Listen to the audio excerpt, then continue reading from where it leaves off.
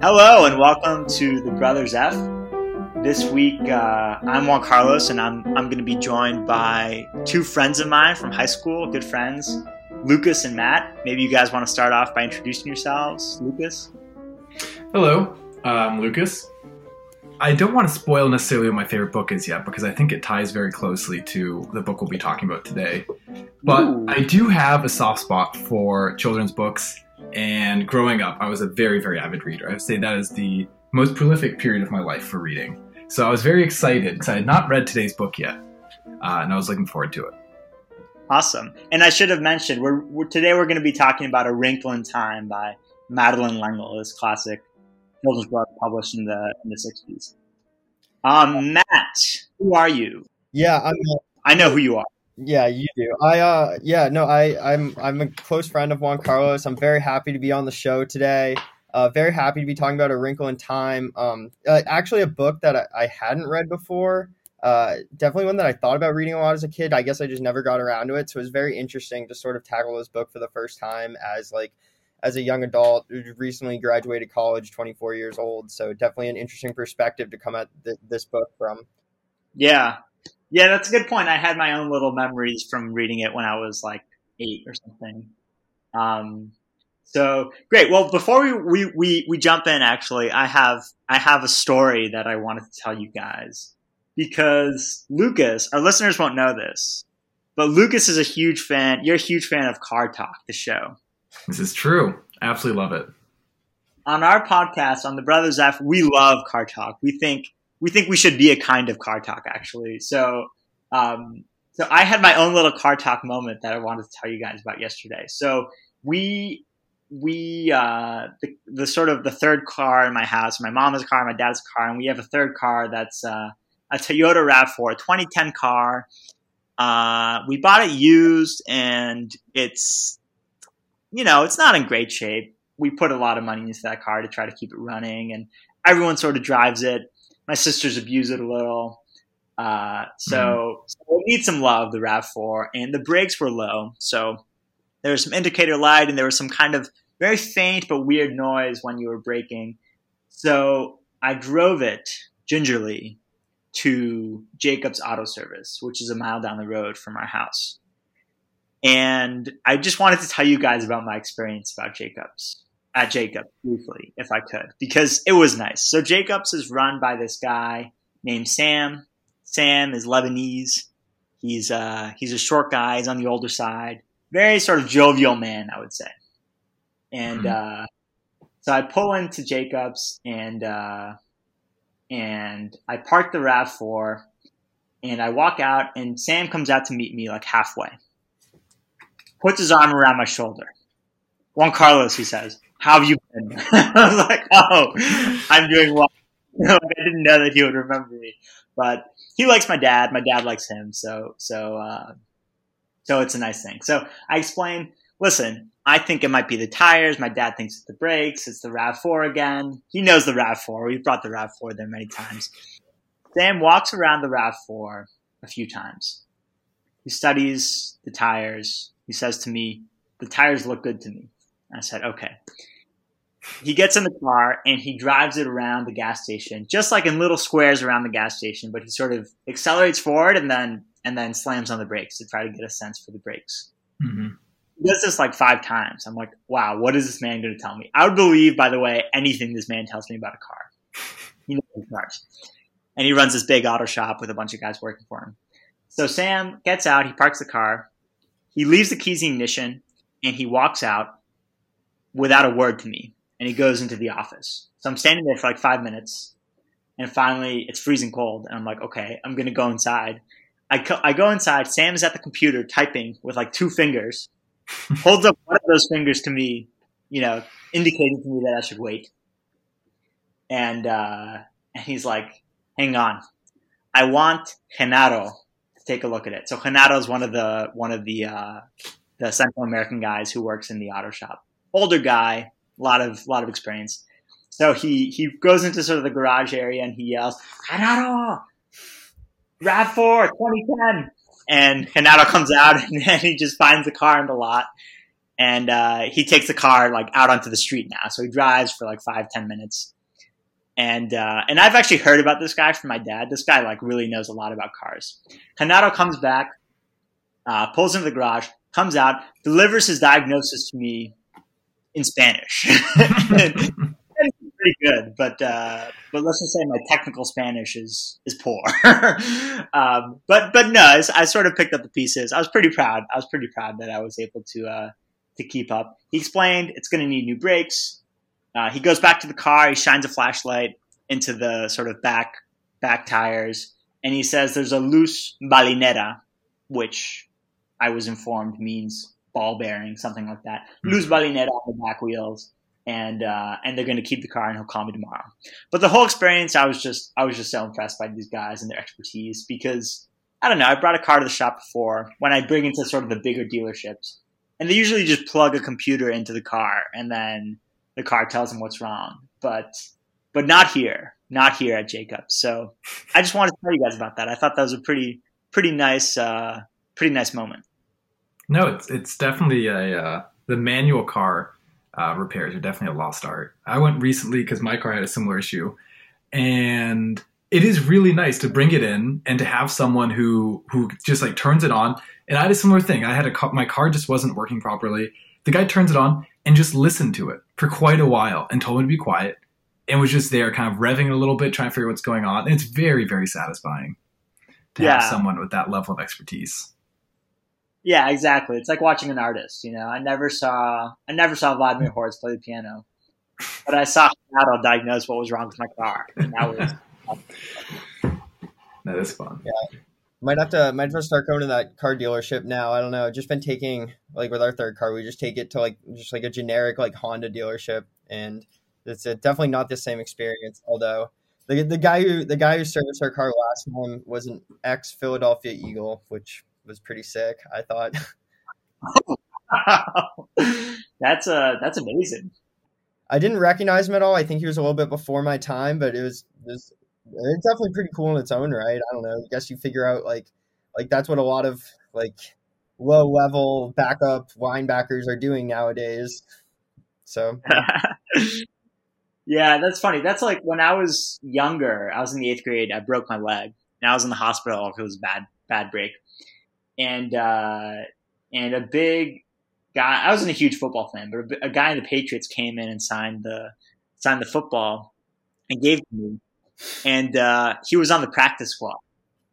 And so I to this day, I don't know exactly how I should feel about that. Like, it's super cool. It's super nice of him. But, you know, also it's the practice squad, you know, so it's a level down, I guess. I don't know if that makes me super ungrateful. Well, I'm sure it's a very big deal for him. I'm sure he appreciated being able to go and do that for you, regardless of your appreciation. He was huge. That man was humongous. I think he was an offensive lineman. But anyway, I just wanted to share for our listeners, maybe who now are hooked on Car Talk. I hope that there's still some Car Talk out there. You know, there's no new episodes of Car Talk these days, but there's still some Car Talk style, knowledgeable mechanics out there. But anyway, Wrinkle in Time. I know we've got some strong Wrinkle in Time opinions in here, and so I just want to start. I mean, what were your guys' thoughts? On a basic level, I wouldn't say that I was fully sucked in a lot of the time. I would say a lot of time I was like sort of just like kind of dipping my toes in, not really sure what to think, not really sure if it's good or not good. I'd say that there were a lot of elements that I liked, like especially the beginning, kind of before like everything breaks open and they start to Tesser and they go on the like sort of like grander sci-fi journey. I kind of like the opening part a lot where they were just sort of living as a family. I maybe my biggest take is I was just like not a fan of the villain, I guess you could say, the brain, the like black thing. I thought that sort of detracted a lot from how like the plot developed throughout. But overall, yeah, I definitely did enjoy the read overall. Enjoyed the read. Okay, I think I would agree with a lot of that on my end. Yeah, the home life was nice. I'm thinking, okay, maybe for the listeners, this is a common book, but maybe I should give we can give a quick plot summary. We can cobble it together here. So, main character, Meg Murray. She's this precocious girl. She's in high school. She's kind of quirky, and people give her a hard time at school. She's super sharp, but she looks a little like her hair's messy, and she's tall and she's sort of lanky, and people give her a hard time. So the Murrays, they have 4 kids, and the dad, who's a scientist, both the parents are scientists. The dad disappeared a few years ago. And they love their dad, and they know that their dad loved him. So people in the town, they make these nasty comments like that the dad ran off with some younger woman or something. But they know, like wherever our dad is, we know that he cares about us and he wants to come home. And so that's how the book opens, with this big question mark of like, where is dad? And then eventually these sort of like tramps move into town, and tramp number 1 is named Mrs. Whatsit. And it turns out that these tramps are not actually tramps. They're actually kind of like angels / witches from a different world. And anyway, they explain that the Murray's dad, he's in trouble. And so Meg and her youngest brother, Calvin, they need to go and, Charles. The youngest brother's Charles, and they have a friend named Calvin. And the 3 of them, Meg, Calvin, and Charles, they need to go with these witches / angels, Mrs. Whatsit and Mrs. Witch and Mrs. Who, I think. They need to go, and they need to travel through space and time to go save Mr. Murray, save the dad. So that's the story in a nutshell. Do you guys think I did it justice there? That's a pretty good summary. I hit the high points. Yeah. Okay. Yeah. So Lucas, what were your takeaways? Did you like it? Did you not like it on a basic level?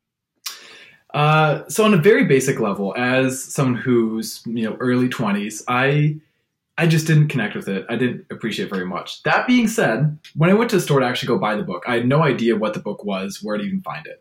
And I was looking through the fiction section, and it wasn't there, and I was a little surprised because I thought it was fiction. And then I actually found it on a special bookshelf for 6th graders. And that was my first introduction to what this book was. Mm. So I went into it knowing I was not the target audience.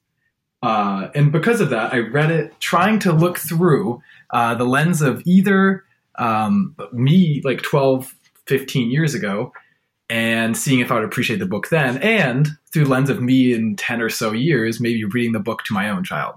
Ooh. And I have to admit that I don't think I would appreciate the book in any of those scenarios very much. Okay. Yeah, that's a serious roast. Yeah. Devastating. Yeah, you gotta elaborate. Before we go on, I want to say this book won a Newbery Medal in 1963. So, this is super fair. I also didn't love the book, but I want the listeners to know it's a beloved book. I mean, you got 3 pretty hot takes here from people who didn't love it. But yeah, Lucas, tell us more. I mean, you didn't connect with it? There's so many points I want to hit here in terms of just what rubbed me the wrong way. But overall, I would say that the book is not bad. On a scale from bad to good, it's squarely in the middle. Mm. I finished the book and I didn't regret the time I spent reading it. It was fine. But I don't think I would ever want to return to this book by any means. So I just want to make sure people don't think I'm hating on the book or anything. But I am going to be a little bit critical of it here. But actually, before we get into negative stuff, can we start with everyone's favorite part of the book? Can we do that first? Oh, yeah, that's actually a really good idea. Keep it positive.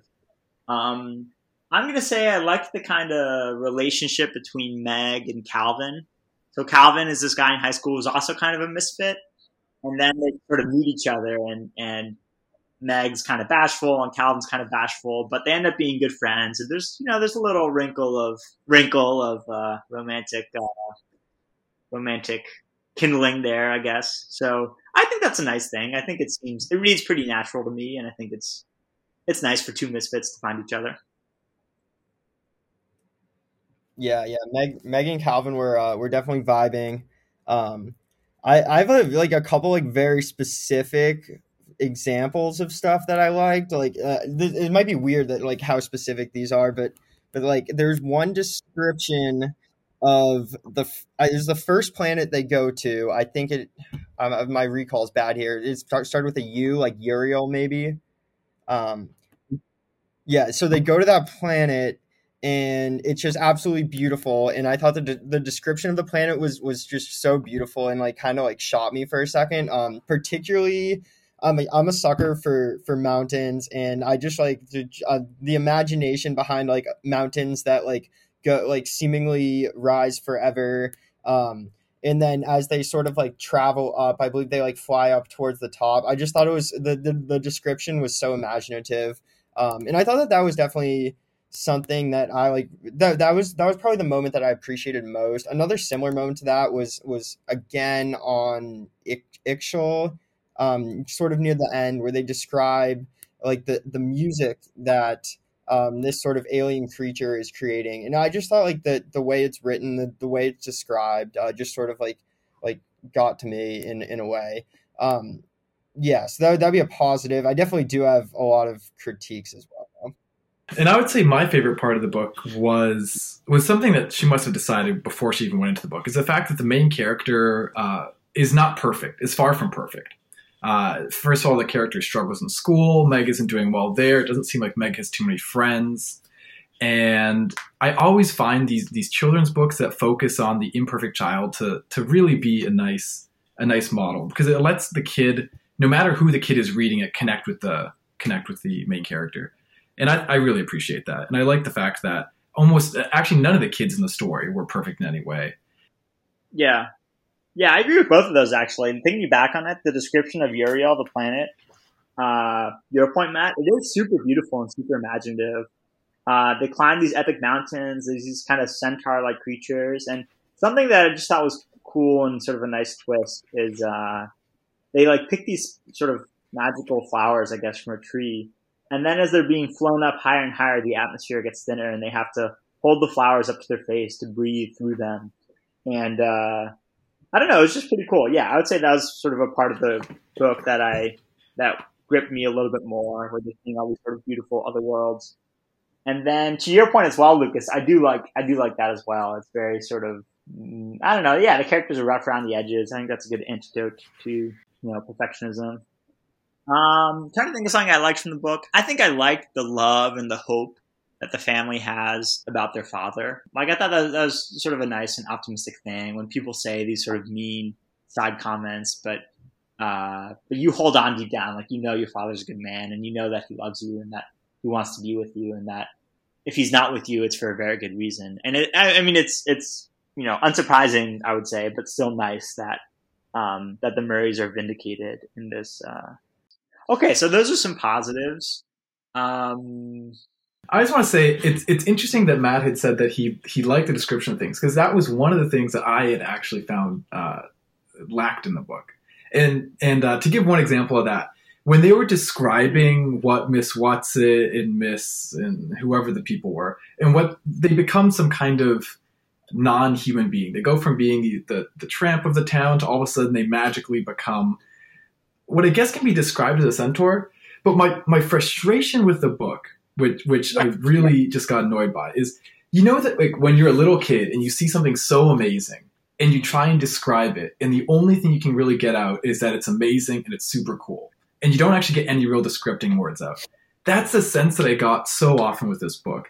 Like there's a scene here where Miss Whatsit becomes the centaur thing.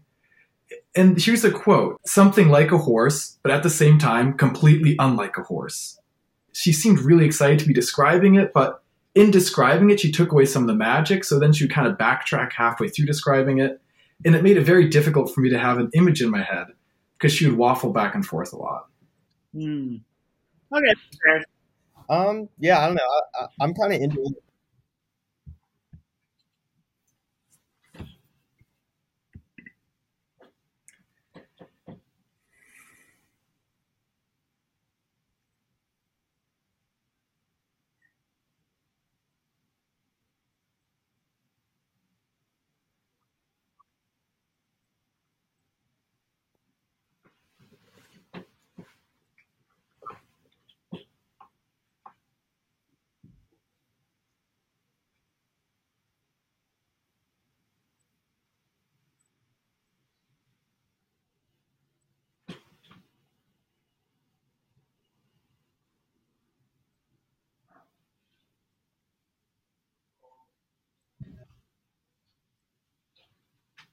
And I mean, I get the point of you're trying to make it sound really amazing. You do that.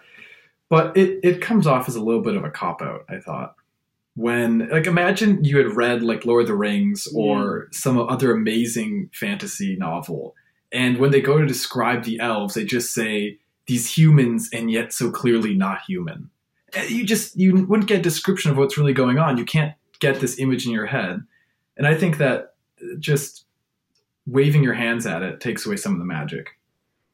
Yeah, I mean, I don't know. I think that it's just a very different tone than like Lord of the Rings. Like the author isn't really, the author's just like sort of going for a vague like tone. I think that's kind of like what she's trying to do in a way. Yeah. So this is really interesting, Lucas, because the vagueness and the sort of ambiguity rubbed you the wrong way, it sounds like. And I get that. It's maybe a bit of she's just sort of gesturing at things as opposed to really sorting them out. But the thing that I didn't love about the book was sort of the flip side, that at certain times she was just a little bit too on the nose for my taste.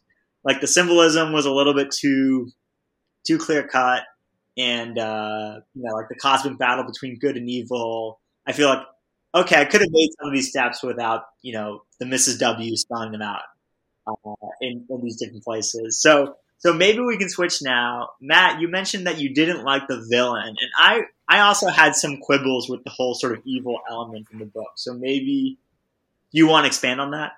Yeah, I mean, it's kind of like exactly what you said. It's just way too on the nose. I mean, there are examples in other literature, other media, where it's just like a flat out like good versus evil scenario, where there's in Lord of the Rings, like Sauron is just like evil in like its most pure sense, and like that's kind of what this like brain is here, but just the way that they sort of present and introduce this like it villain figure as the story begins to progress, just kind of like they just sort of give it to you like way too upfront, and they really don't like make any mystery out of it. And it's very in your face, black and white. Yeah, I agree. The fact that the villain is a brain that can sort of explain its plans to you is maybe a little disappointing to me, because where do you go from there? So to be clear here, it turns out that the Murray's father, he's being imprisoned on this planet called Camazotz. I'm not sure if I'm pronouncing that right. And the whole thing about Camazotz is that it's a planet where perfect conformity is being achieved. And anyone who sort of breaks out of that conformity is punished until they're sort of willing to step back into line. So when they first get there, they're walking down the street and they see, all these kids playing in their yards, bouncing a ball at exactly the same time and exactly the same rhythm. And all the houses are identical. And then all the doors open and all the mothers come out in the same way, wearing the same clothes, call to the kids, and the kids leave the ball and go inside. So it's like a planet full of robots. And the brain, is sort of controlling all of these robots. And he claims, or it claims, that life is just better when you put up with this. It can protect you from any pain, any suffering, if everyone just sort of agrees to follow its plan. And this is sort of the evil, like the great evil behind everything in the book that they have to confront. What do you think, Lucas? Did you buy it? I thought that there was a bit of a cliche, basically, just to have a villain who just their purpose in this universe is to be a villain, and it's sometimes nice to have some kind of depth to characters like that. But actually, to turn this into one thing that this reminded me of, that I was very surprised by, is that when there's this very clear story arc through the whole book. Basically, they start on Earth, and there's this whole mystery. The whole first half of the book is kind of being introduced to the universe, figuring out how things work. You find out who this villain is, and then right after you find out the villain, they save the father. And the thing that I really liked about this book is that the father actually does very little, and it's repeated over and over again. Is that Meg is all excited she saved the father, but then he doesn't fix the situation. He doesn't solve it. He doesn't have the ability to. And I thought that was actually surprisingly a very nice touch for this book, because as a kid, I think that Oftentimes, it seems like your parents will be there and they'll be the solution to every problem you run into. But as you get into middle school and as you get into the age that this book is targeting, you start to realize that that isn't necessarily true. So while I do think that the evil being was a bit too, I guess, like on the nose, I think that it's kind of necessary because it symbolizes a lot of things, and it's not an evil that can be easily like destroyed or done away with. So I thought that it wasn't too bad because I think that at the same time there isn't a clear hero to take it down. So it wasn't as much of a cliche as I'd expected. Yeah, that's a good point. If that makes any sense. Yeah, that's a very good point. There's like sort of a lot of messiness on the good side, right? There are these very powerful creatures, the Mrs. W's, but they actually can't help. And it's like sort of very opaque why they can't help, but they're only sort of able to give these very cryptic hints and these objects to the three children, Calvin, Charles, and Meg, who are nothing more than that. They're just kids. They have no idea what they're doing, and they have to go in and they have to fix it. And then you're right.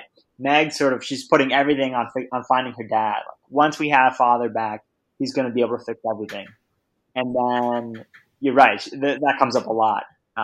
Then Meg's like, oh my gosh, we found father and like nothing's fixed. This hasn't fixed anything.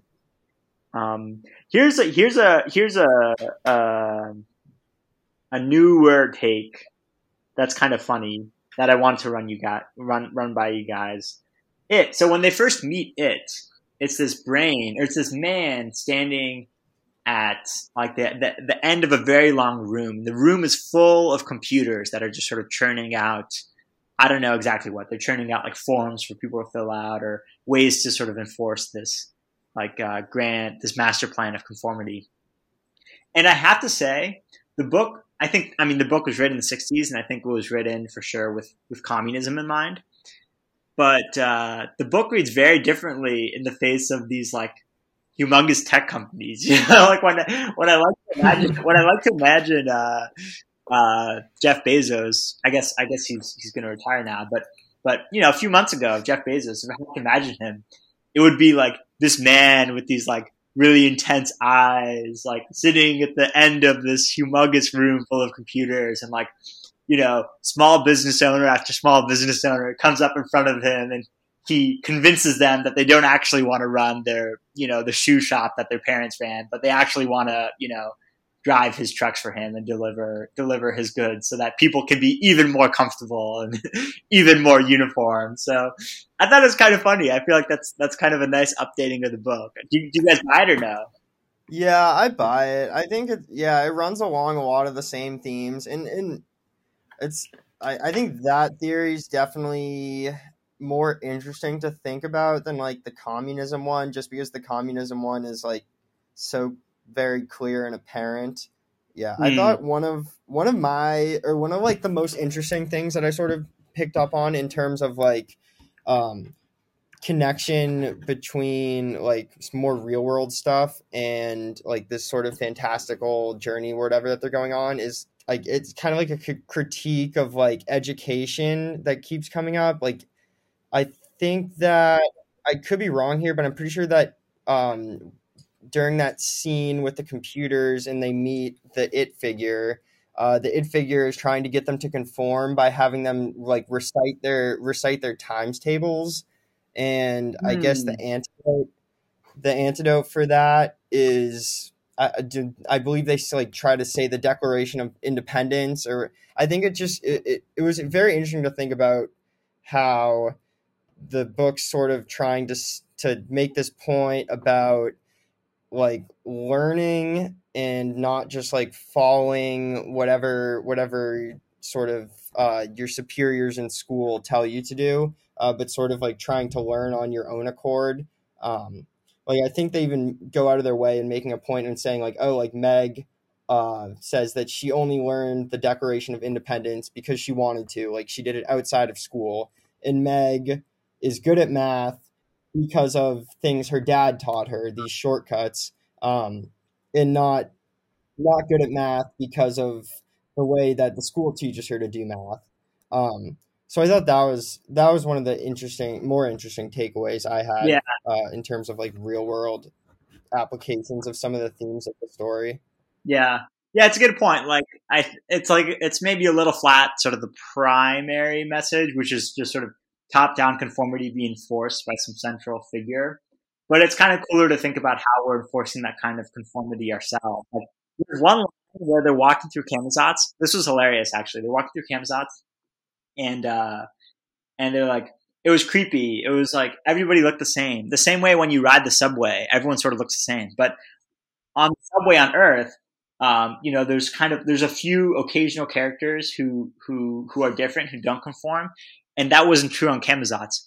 And I was reading that when I was taking the subway. I was on the train home, and I looked up around me, and every single person in the car was on their phone, and I was like, "Wow, this is kind of she's keeping it relevant here, you know." Yeah, and then the people who don't conform on the subway, it's like, wow, like those are the weird ones, you know. Yeah, that'd be my first thought, obviously. Yeah. I think one of my takeaways from this is kind of it's obviously she creates a dystopia, and recently I reread 1984 and Brave New World because I was going through a little high school reading kick. Oh. And there's two very different dystopias, right, in 1984 and Brave New World. But the gist of the 1984 dystopia is that there is Big Brother who basically controls every facet of your life. And in that dystopia, it's kind of our weaknesses that will be the end of us. And by weaknesses, I mean drive for power, for control, those things. And that will kind of be the end of humanity. But Brave New World, I think, picks a very different way of humanity coming to an end. And it's instead that our desires are going to be that actually destroys us. And if in Brave New World, basically these people are drawn to taking this drug called Soma, which basically brings happiness without any real cost to their life. And they're constantly doing that. And it's their desires, their cravings that are what ruins humanity and society. And I think it's an interesting thing you just picked there, Wanch, because in the book, it basically causes, it's like Big Brother. It's very similar, right? It's causing everyone to conform to certain rules. And if you break them, you go into this room where you kind of get shocked back to conformity. But then I think that the real life, I think there are connections to both. Like you said, Jeff Bezos is doing a similar thing, basically bringing everyone to conformity. But I think it's for a very different reason. No one's being shocked into it. But I think it's almost much more of the Brave New World where people are drawn into it because they want to. A new iPhone comes out and people buy it because it can do these new things. It looks better, it takes better photos. And incrementally, all these steps maybe make your life a little better. But as a whole, I think it leads to a very similar dystopia that this book has, that 1984 has, Brave New World has. And this book is an interesting little medium between the two. Yeah, that's a nice point. Thank you for situating this in a broader context, Lucas. I think that's very valuable. So, actually, side note for our listeners, Lucas and I had a game in high school where we were studying for the SAT, and so we would say different words, and then the other person would rank it on a scale of like 1 to 10.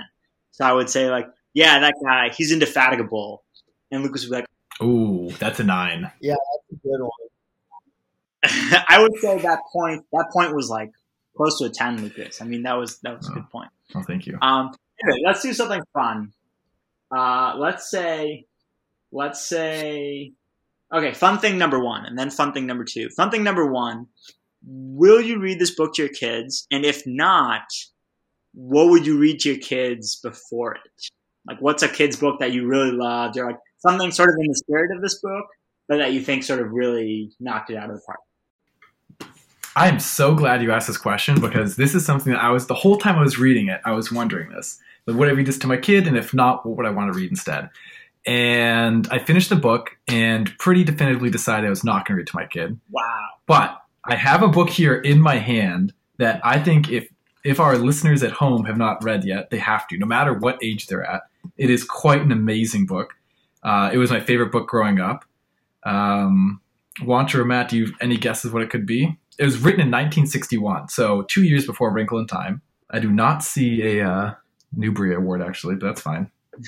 Can't be word. Definitely don't read whatever this is if it didn't get a Newbery Award. Yeah. Is it? I think it's going to be Phantom Tollbooth just because you said something about that earlier. Bingo! 10 points to Matt. But the thing is, after finishing Wrinkle in Time, I decided that I had not read Phantom Tollbooth in a long time. And maybe, in fact, all sixth grade books are actually this caliber. Maybe they're not actually that great. So I started rereading a Phantom Tollbooth. And just the writing, the differences was so stark. I was so blown away by how creative, how descriptive, how immersed I immediately got with the Phantom Tollbooth in a way that I just never had in A Wrinkle in Time. So... Well, that'll definitely be our next episode. I mean, confession time, I have not read The Phantom Tollbooth. Wow. I've read it. It's pretty good. I'd say it's probably better than A Wrinkle in Time. Wow. But I wouldn't say it's like my favorite book of all time or anything. No, maybe I just didn't have a childhood. Maybe that's my takeaway. Anyway, Matt, what would you read to your kid? The first book that I would read to my kid, like number one on the power rankings, is like easily Percy Jackson. Mostly just because I want to read that again. I love that book and that series so much. But in a similar, I'd say something that kind of reminded me of this, or that this book sort of reminded me of, would be like The Giver, maybe. Also very dystopian. Also similar like coming of age type thing, if I remember correctly. I don't know how well I remember reading The Giver. Yeah, I don't remember it as well, but I would personally want to read that again just because A Wrinkle in Time is very much like on my mind right now or whatever. And yeah, probably just want to mix it up. Wancho, would you read this to your future child? I think I would probably not. I would probably give this one a pass, at least for now. Similar to you guys, it just didn't grab me that much. And I think there's so much good stuff out there. I'm trying to think of books that I really fell in love with when I was a kid. Because my mom used to read to me all the time, and as listeners know, there's a bunch of kids in my family, and so I remember we would all sort of like pile up on my parents' bed, and like sometimes we'd just be like stacked up, like sort of like a pile of like puppies or something, or like a pile of lion cubs that you see in National Geographic, and we were all like, so immersed. And then she would finish the chapter, like, "No, come on, one more chapter." So I had very good memories. So I feel like the bar needs to be pretty high. My kids need to be dying to read it. I was thinking of Percy Jackson, Matt, but the thing is, I feel like that's a good book to get you hooked, like as an independent reader, maybe. You know, at least it did for me. Like I was young and I read that and it was so readable. I mean, I feel like most books that I had read aloud to me, like I was also reading on my own at the same time, and it would be just like I would read the chapters, then I would like have my dad would like read the chapters aloud to me and my brother, but like I would already know what was going to happen because I had already sort of like gone ahead of them. So Mike was just in awe of your skills. You were like, "Oh yeah, he's gonna die." Mike was like, "What?" No, I was respectful. I was respectful with regards to spoilers, I would say.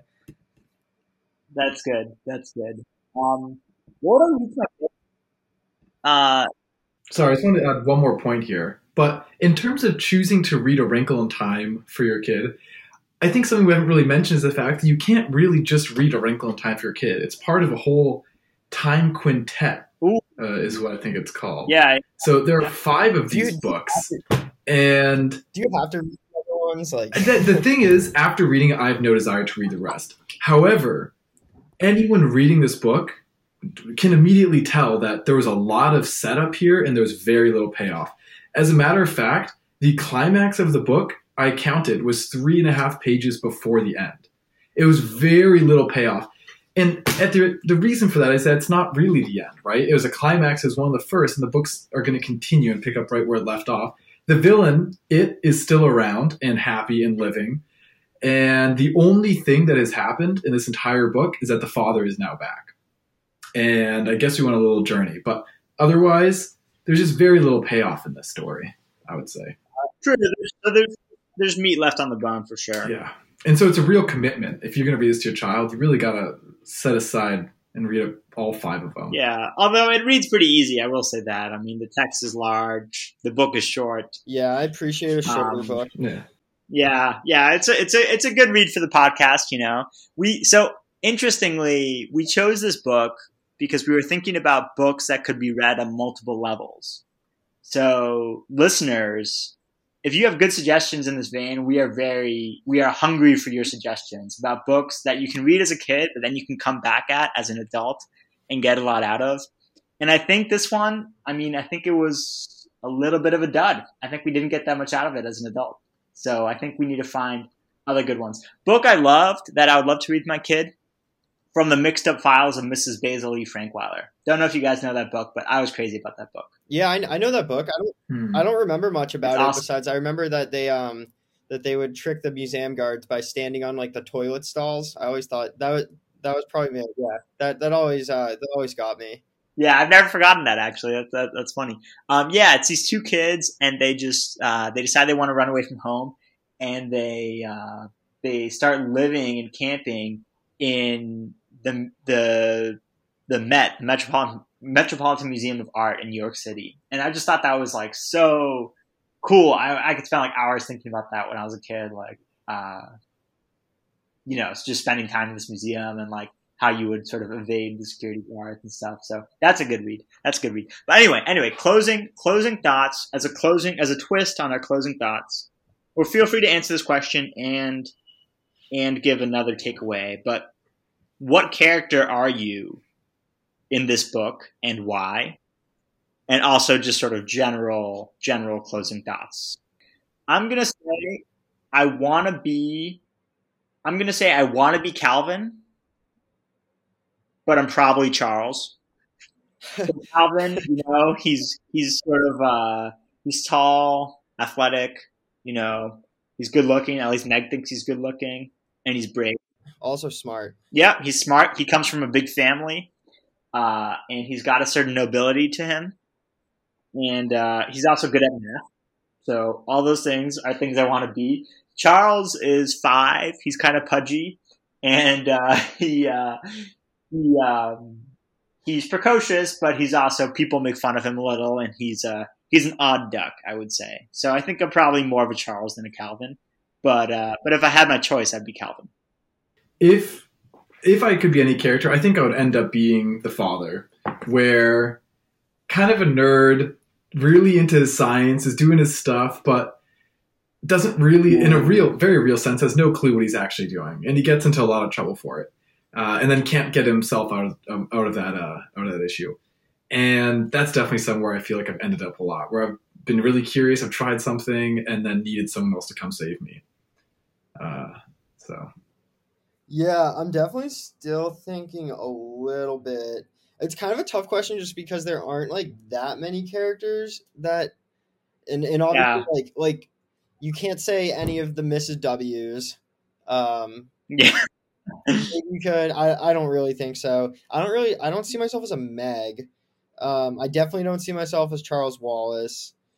And then Lucas just said the dad. So maybe Calvin more so than any of the others, but I don't know if it's a perfect fit. I hate to say this, Matt. I think you could be a Sandy or a Dennis. Oh, like what? Oh, yeah. Wait, those are the two. Yeah. Those are the two twins who get referenced like twice in the entire story. Yeah, I actually thought that was what I thought one of the funniest parts of the story at the very beginning, when the two twins or Meg got in trouble at school or something, and the two twins are like, oh, like you should have had us fight him, like we totally would have fought him for you. So I thought that was really funny, and I thought it was even more funny that they literally didn't show up in the story at all after that. Yeah, it seems like an awkward addition. I don't know why they're there, but maybe that's a secret. Like the fact that we don't understand the twins means that you listen. Just wait till book 4. Yeah, they definitely show up in the sequels. Yeah, I think they do come into their own. That's true, but I say that, Matt, because they're pretty easygoing, and they look after each other. They look after their siblings. I think it's good. Mm-hmm. Yeah. I could totally see myself. I could totally see myself just saying that I wanted to fight someone randomly and probably not meaning it. I mean, I think they might actually mean it. Like, I'm sure they would fight whoever's being mean to their sister, but I would say that I would fight whoever's being mean to my sister. Yeah, nice. Okay, so A Wrinkle in Time, a book about siblings who go to bat for each other. That's actually not that far off what the book is actually about. But thank you, Lucas and Matt, for joining me. This was a lot of fun. Thank you, listener, for tuning in. Give it a read. It's an easy read. It's a quick read. We haven't given it the best endorsement here, but a lot of people do love this book, A Wrinkle in Time by Madeleine Wrinkle. So probably worth checking out. And we'll see you next time on The Brothers F.